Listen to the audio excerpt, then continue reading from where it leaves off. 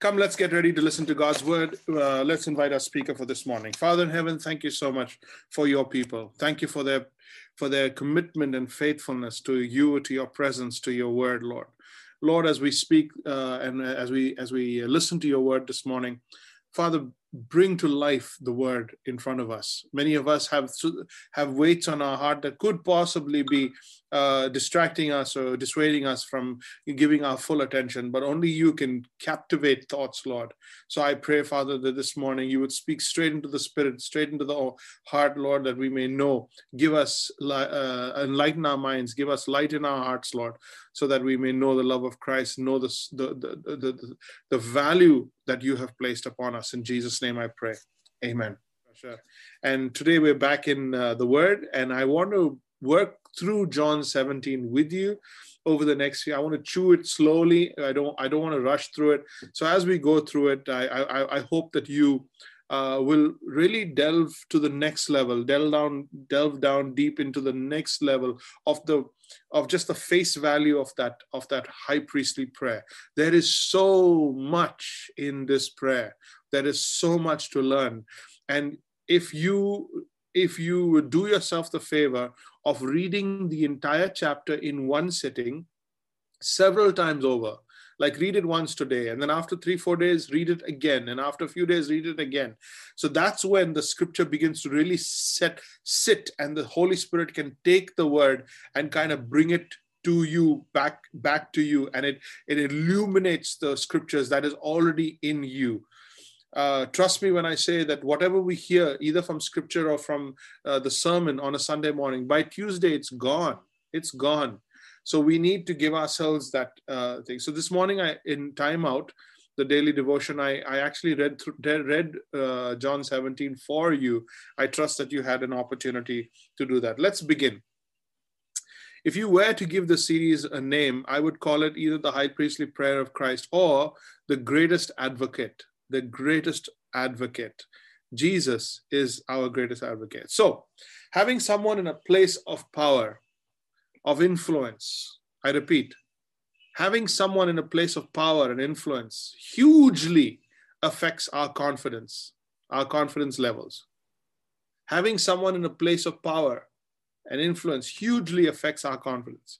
When you know there is someone who's speaking up for you, wherever it matters, whether it's talking to the principal for you, or whether it's on a board of directors, or whether it's in the law court, or a search committee, or to somebody you love when someone speaks on your behalf to someone you love, someone you're trying to make friends with, you're trying to reconcile with. It changes your confidence when you have somebody who's speaking for you, somebody who's supporting you, vouching for you. You know, many of us believe in God, but we don't believe in ourselves. We have great confidence in God, but we don't have great confidence in ourselves. And we doubt any good reason why God would answer our prayer, why God would favor us. Does God answer prayer? Yes. Does God answer my prayer? Oh, we struggle. And we immediately relate it because of the religions around us and the whole good works, bad works, and performance thing. We immediately relate it to if I've been a good boy or a bad boy, if I've been naughty or nice. And our prayer life is oftentimes, a reflection of how good we think we are or our confidence levels. And that's where I want us to go to another level. Your prayer life will be radically altered. I repeat, your prayer life will be radically altered when you realize what John 17 is really all about. You will be set free. You will become a prayer champion. You will become a prayer warrior when you understand the depths of John 17. We often feel guilty because we have done stuff and we avoid prayer and we think it's pointless. Jab suni nahi rahe to bolo kyun? Why should I say anything? Why should I even go to God in prayer? Why should I express my desire when I know God is angry with me or when he's upset with me? And we play that performance game and we lose out. But did you know, right here on earth, Jesus began his advocacy for us.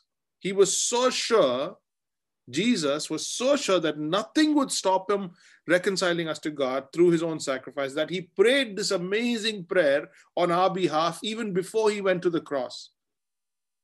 So if you get what is going on here, it will change the way you pray and the confidence with which you approach God. Plus, you're going to learn a whole lot more about God, about heaven, about your future, and about your inheritance right here in John 17. But let me begin by telling you what happened just before the prayer in chapter 16. The disciples are very confused because Jesus, instead of talking victory and invasion and overtaking, he's talking suffering. Jesus is mentioning a whole lot of this suffering business, and he's like, they're very confused about that. And he keeps reiterating how they should pray during suffering, how they should pray and how they should develop. He's taught the Lord's Prayer, and he's constantly giving them this understanding of go back to God, ask in his name, pray to God. So far, until that point, they didn't have direct access to God. But now he's saying, I'm giving you a name, the name of Jesus. So far, you never asked in my name, but now ask in my name. So a radical alteration of the journey from where I am to the presence of God, from who I am to who Christ is. That radical journey, that amazing journey, is changing for the Jewish believer to the New Testament believer. Before, you would go in and the priest would go ahead of you and go in your name. Today, the veil of the temple is open. There is no priest. You yourself are and now you are going into the presence of God, and you have direct access. How? By that name. Now we can even paganize that understanding. That the name of Jesus has not been given to us as a swear word for sure.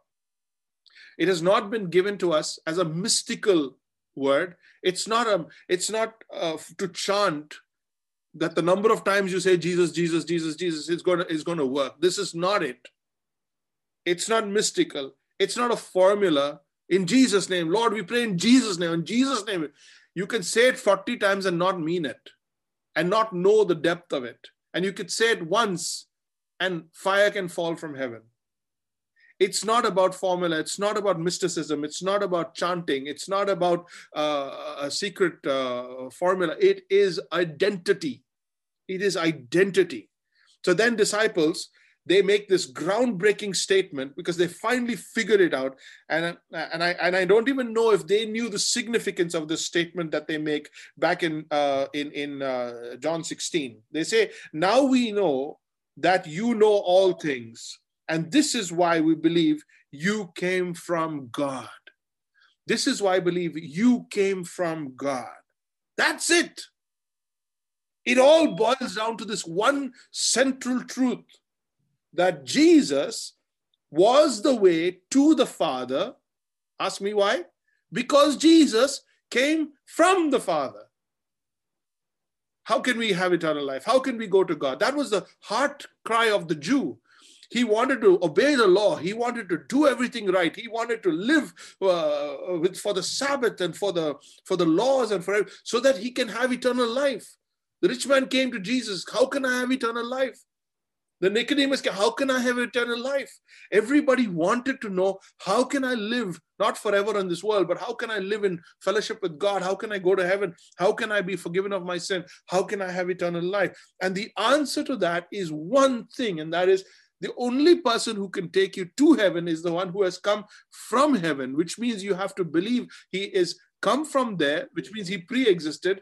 He has come from there, which means he is God. He has come from there, which means he can take you back there.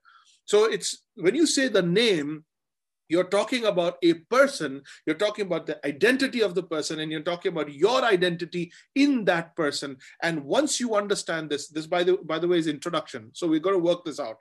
Once you understand this, it will radically change your life. That Jesus was the way to the Father because he is the one who came from the Father. He's the only one who knows. Some people ask the foolish question, is Jesus the only way? Is Jesus the only way to God? Is Christianity the only way? Why do you say only Jesus is the truth? Well, Jesus is the only one who's come from him. Nobody claimed to come from him. Nobody's claiming to go to him. Nobody's claiming to take you to him. Nobody's claiming to forgive your sin. He is the only one. So to ask that question is redundant. He is the only one who offers it and makes it even possible. This conviction will bring about some serious opposition and even persecution when the disciples actually hit it. So let's hit the ground running. And today I want to attempt just 8 verses and let you go. John chapter 17 verses 1 through 8 begins by saying, when Jesus had spoken these words, he lifted up his eyes to heaven.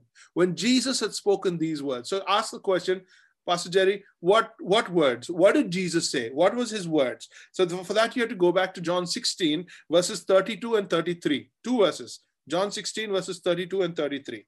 Behold, the hour is coming. The time is coming. Indeed, that hour is come, when you will be scattered. Okay. Each to his own home, and will leave me alone. You're going to abandon me. You're going to leave me. Yet I am not alone. Why? For the Father is with me. I have said these things to you. There you go. I have said these things that in me you may have peace. In the world you will have tribulations, but take heart, I have overcome the world. I have overcome them. These are the words that he had spoken to the disciples. And he says, after these words, go back to verse 1 of chapter 17. After these words, he lifted up his eyes to heaven. Isn't that amazing? When Jesus prays, he lifts up his eyes to heaven. When you and I pray, we close our eyes. I think maybe because we were taught to close our eyes so that we could concentrate better. Otherwise, we'll keep looking at the biscuits and the food around us.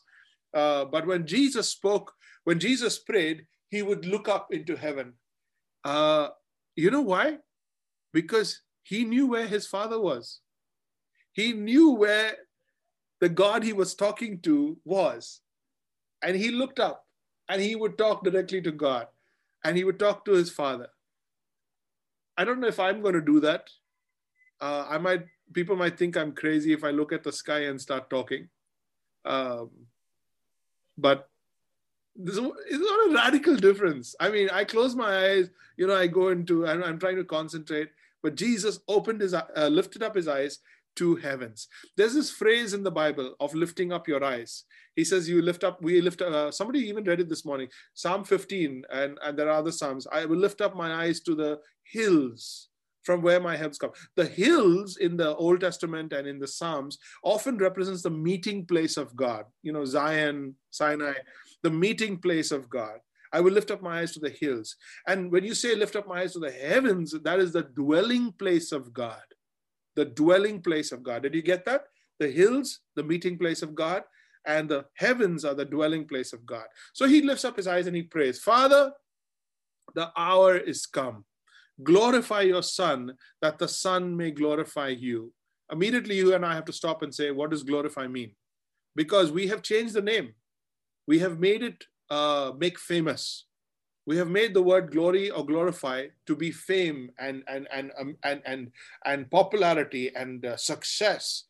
Oh, he was glorified and he was made great. But the word glory simply means weight.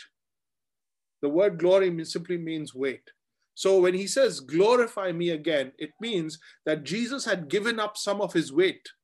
So you go back to Psalm 8 and you go to Philippians 2 and you understand that Jesus, who he was, gave up. He did not think it equality to hold on to God, but emptied himself and became nothing and even tasted death for the sins of man. So he became nothing. Now restore me to that place. Now, why is he praying to God? Why can't he do it himself? He is God. Well, we don't understand this whole Trinity business and we don't know how this whole thing works, but he shows the headship of God. He showed that all things he does and all things he receives is from God, so that you and I can begin to think in the same way. Now, next time you have a need, next time you want something, next time you want success, next time you need God to help, you go straight to God and you ask for his will. So Jesus sets that example. Father, the hour has come, glorify your Son, that the Son may glorify you. Since you have given him authority over all flesh to give eternal life to all whom you have given. I hope you're concentrating. I hope you have a pen, and I hope that you're looking into the scriptures and not at my face. That won't help at all. So Jesus addressed God as Father. What did Jesus say? He said, Father. Now, what's the point of that? He's coming from a vantage point of a son. He's coming from a vantage point of a son. So when you come as a son, you're not coming as an employee. You're not coming as a slave. You're not coming as one who's wretched and needs mercy. You're walking into the house. As you look up to the heavens, you're walking into the house of God, into the presence of God as a son. Now, what is a son got? He's got rights. A son has got ownership. A son has got delegation. He has access. He has anytime access into the Father's arms, into the Father's presence. Now he says, give me back that. I gave it up for a little while so that I can die for these CL people. I gave it up for a little while so that I can bring these people back to you. I've done it. I want to come back home. I want to be back where I belong. I want to be with you. Glorify your son. So the focus is on sonship. The word for glorify also means to finish the plan. Let's complete this process. Let's restore my position. Let's restore my proximity. Then he says, since, underline that word. Why should you glorify me? Why should you fulfill the plan? Since you have given me all authority and you have given me people. Two things, you have given me authority and you have given me people. So all authority over all flesh and all whom, those are people, and all whom you have given him, right? So these are two things that he's asking for back. Now, why, Jesus, do you want your authority back? Why do you want your position back? All authority over all flesh. What do you want to do? What do you want to give to all flesh? Go to the next line. It says to give eternal life. So you not only sent me down here to give my life, I've done that. To be raised again, I've done that. Now restore me to heaven so that from the throne I might dispense eternal life to all those whom you have chosen, whom you have given to me. I need to finish this. I not just die. I didn't just die for sin. I died in order to live so that I might give life. I'm going to repeat that. I hope the lights come on. I didn't just die to cover sin. I died so that I might rise again, so that I might give life. The wages of sin is death. Somebody has to die. Jesus died. Now that the wages of sin has been paid, the gift of life can be given. So now who's going to give me the gift of life if Jesus stays dead? So he has to come to life. Jesus comes back to life, and now he dispenses life. From where? Not from Golgotha, not from Mount Sinai, not from the Mount of Olives, but from the very throne of God. Father, take me back. I want to start dishing out eternal life to everyone. I want to start giving. You have given me authority over all flesh. Whoever comes to you, I will give them eternal life. What is eternal life? Verse 3. This is eternal life, that they may know you. Brothers and sisters, this is how simple the gospel is. This is it. It's not about God's forgiveness of sin. It's about your knowledge of God, that you can know God in the same way that he knows you. It's about the restoration of innocence. It's about the restoration of the Garden of Eden and the fellowship that God had with Adam, Adam had with God, so that you may know God like God knows you. Isn't that amazing? Isn't it amazing that God wants you to know him just like he knows you? God wants you to be close to him just like he is close to you. God wants you to have access to him just like he has access to you. God wants you to want him just as much as he wants you, to give them eternal life. What is eternal life? That they may know you, the only true God, and Jesus Christ whom you sent. That is the gospel. What is the gospel? That they may know the Father and that they may know him through Christ. The name. That they may know the Father and that they may know him through Christ. Jesus means Savior. Messiah means sent one, the sent Savior. That they may know you through me, and you are in me. So by knowing me, I hope you're listening, by knowing me, you know the Father. By knowing me, you have access to the Father. By praying in my name, you have what you pray for. Amazing. That they, who's they? That they may know you, the only true God, and Jesus Christ, whom you sent.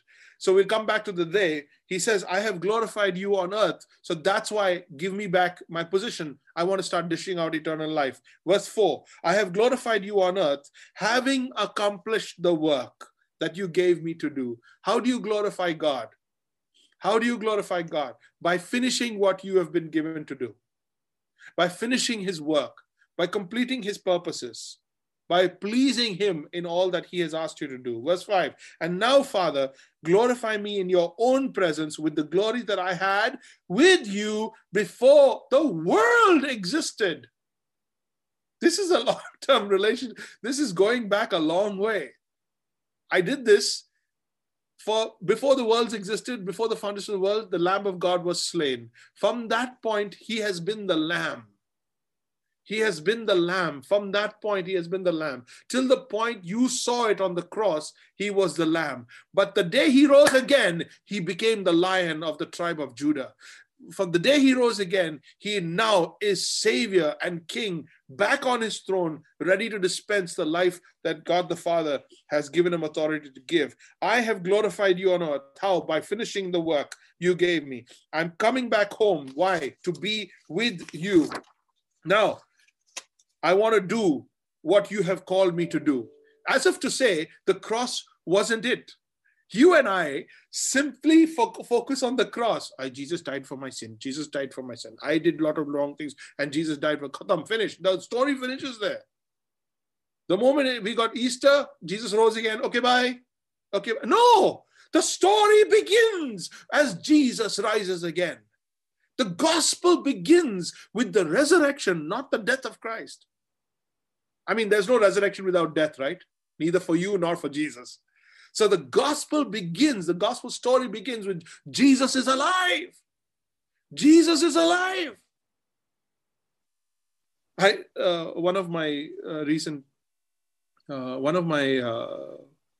first people that I was discipling many, many years ago, back in 93, 94, 95, was Jonathan Williams. And a precious spiritual son of the faith. And I walked with him through many difficult times. And he lost his life this past week. And and he was part of the youth group. And my first youth ministry, which is called Hearts Ablaze, many, many years ago. And so I was grieving that. And I just said on Facebook, a Hearts Ablazer has gone to be with Jesus. And somebody asked me, they didn't understand that I meant he died. So he's with Jesus. So the focus became not that he died, but that Jesus lives. Not that Jonathan died, but that Jesus is alive. So for you can die, and if you die, John chapter 11, you will live. But there's no point you living if Jesus isn't alive to have a relationship with him. The gospel begins with the resurrection of Christ and that he has conquered death. So what did Jesus accomplish? Write this down. Number one, Jesus revealed personal access to God. If you're taking notes, let me give you a chance to write this down. Jesus revealed personal access to God. Nobody else gives you that. Jesus revealed personal access to God. To whom does he give this access? Number one, people who the Father gives him. People who the Father gives him. The Bible says that the Father is the seeker.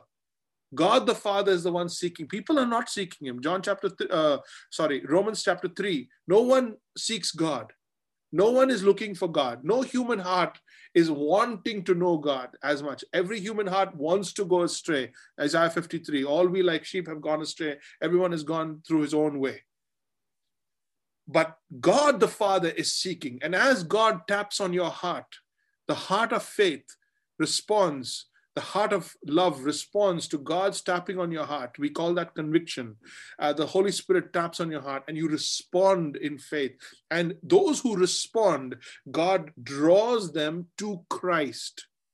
Come to my son, he will give you eternal life because he has died and risen again for you. Come to my son, come to my son. So Jesus reveals personal access to God to the people who the Father gives him and to the people entrusted to Christ. So God chooses the people who respond to God's work in their heart, and he gives them to Christ to finish the job. Number two, what has Jesus accomplished? Jesus helped people understand that God had sent him to save us. I know this is heavy stuff this morning, but stick with it and go back to your notes. Jesus helped people understand that God has sent him to save us.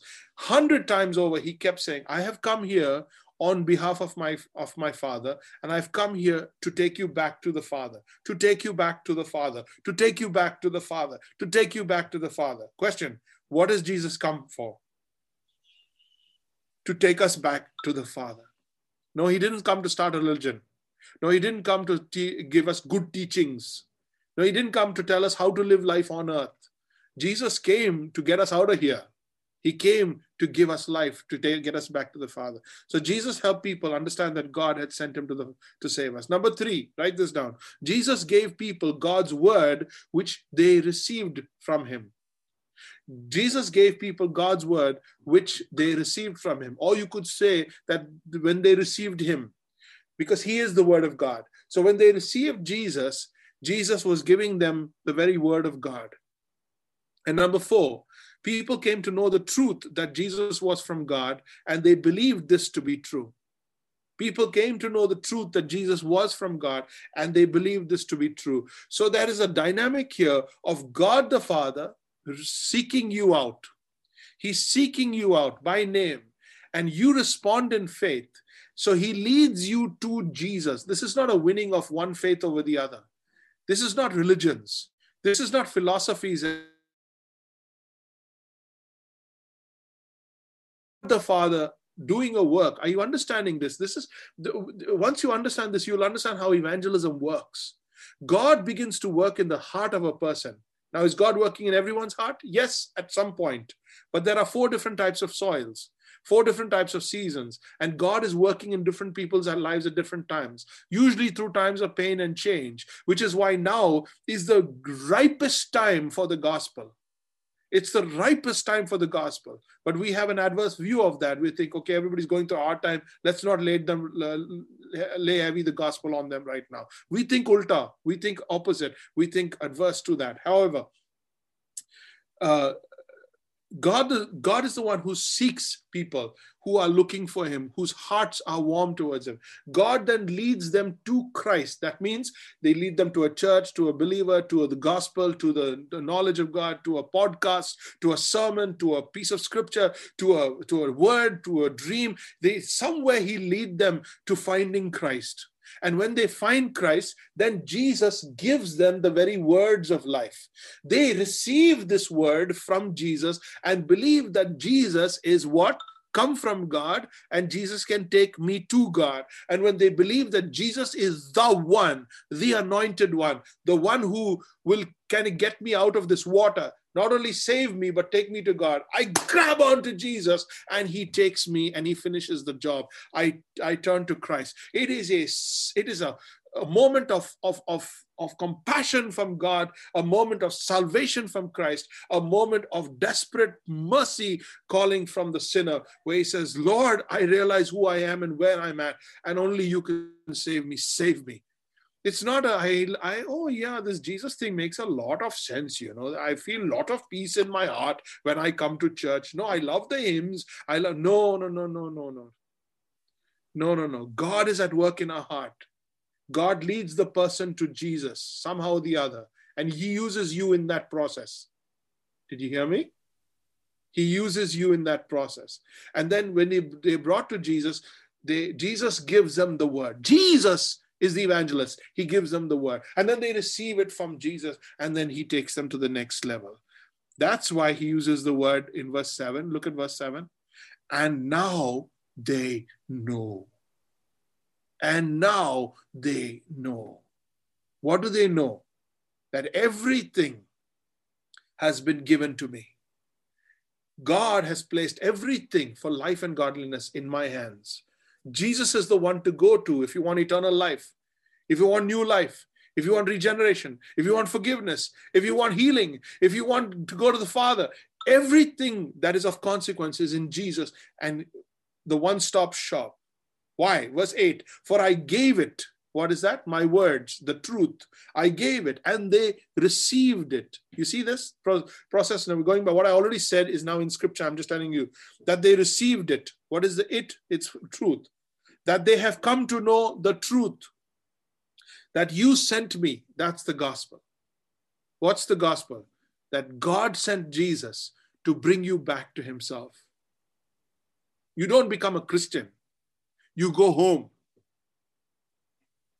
You don't become a Christian. You go home. You come back to the Father. You come back to the Creator, the one who loved you, the one who created you, the one who has a purpose for your life, the one who knows you inside out and wants you to know him like he knows you. For I gave them this truth and they received it. Verse 8, and they have believed that you sent me. They have believed. Now this they is very important because this they, T-H-E-Y, is what he's going to pray for, is whom he's going to pray for. Okay, you with me?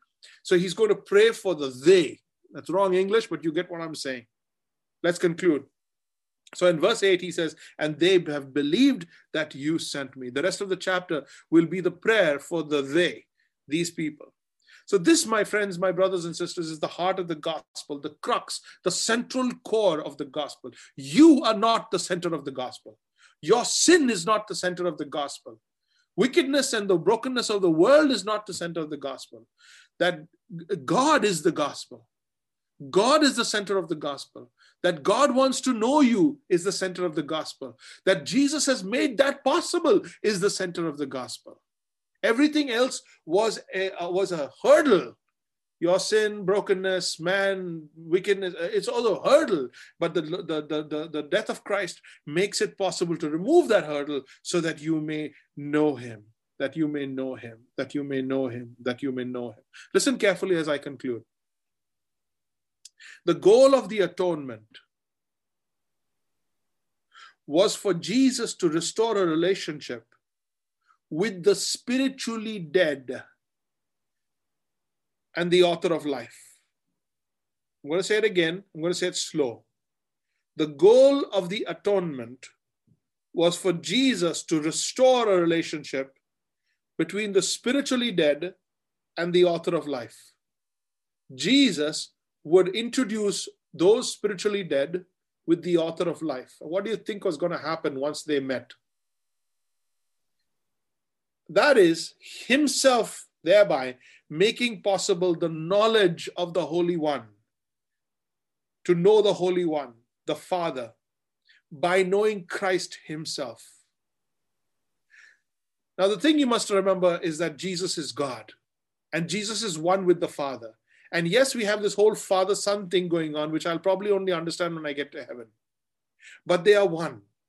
And if you meet Jesus, you meet God the Father. And if you come to Jesus, you come to God the Father.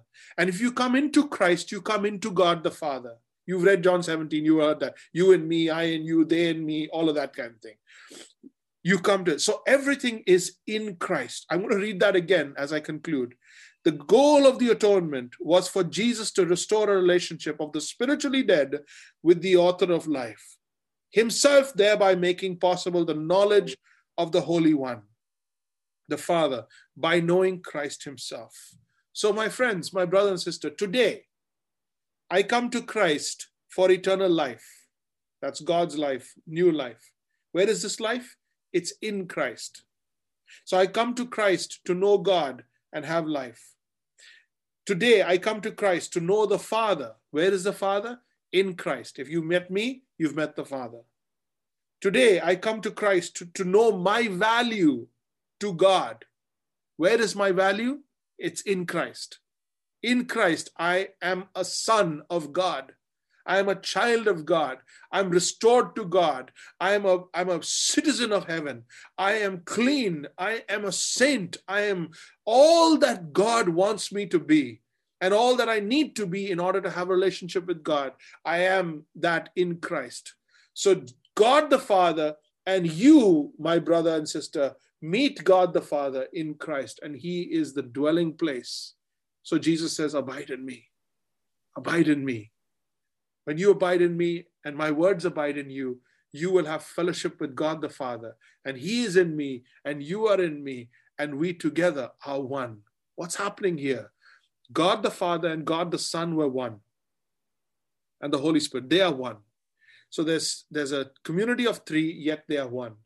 We don't understand this, and in the same lack of understanding, we won't also understand how God the Father, God the Son, God the Holy Spirit has now brought you into the fellowship with the Father by placing you in Christ. You can't go from Trinity to a Trinity. Okay? You can't go from Trinity to a Trinity. There's no four people. So you have to go into one of them to have a relationship with God the Father. And God has made Jesus that. He has made Jesus the dwelling place. So the knowledge and position of access to God in Christ makes what Christ is about to do in your life. Please listen to this. I'm challenging you in this one statement. This knowledge and this position of access to Christ makes what Christ is about to do in your life supernatural, eternal, and worth abandoning every earthly thing for.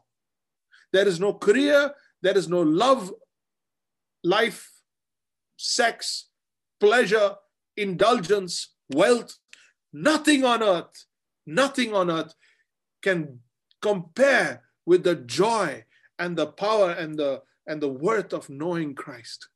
Why? Because in knowing Christ and coming into Christ, you have access to the Father. You have citizenship in heaven. You have all your sin forgiven. You have all that you ask in prayer. That is the gospel. It would be too ambitious of me to expect all of that to come to light right now. So pray right now. Pray that the seed of the word that has been sown in your heart, pray that these words and that are almost tough to kind of all comprehend on a Sunday morning will unpack itself as you think and pray this out through the week. Go back to your notes and remember, Jesus came to get you back to God so that you may know him, so that you may know him, so that you may know him. If Jesus did all that so that you may know him, do you know him? Is your life about knowing him? Is there any other priority or any other attraction or distraction that is coming in the way of you making it your primary pursuit to know him? If Jesus made his life the primary pursuit of his life to get you to know the Father, then the primary pursuit of my life must be to know the Father. Otherwise, I would be making all that Jesus did redundant. Think, be challenged, respond to God in prayer. Father in heaven, Lord, take your word. Let it go the distance that my words and my wit cannot. Do what only your Spirit can in the lives of these precious believers. Blow their heart open with the light of the gospel and the position, the privilege they have, the advantage they have by being in Christ. In Jesus' name I pray. Amen.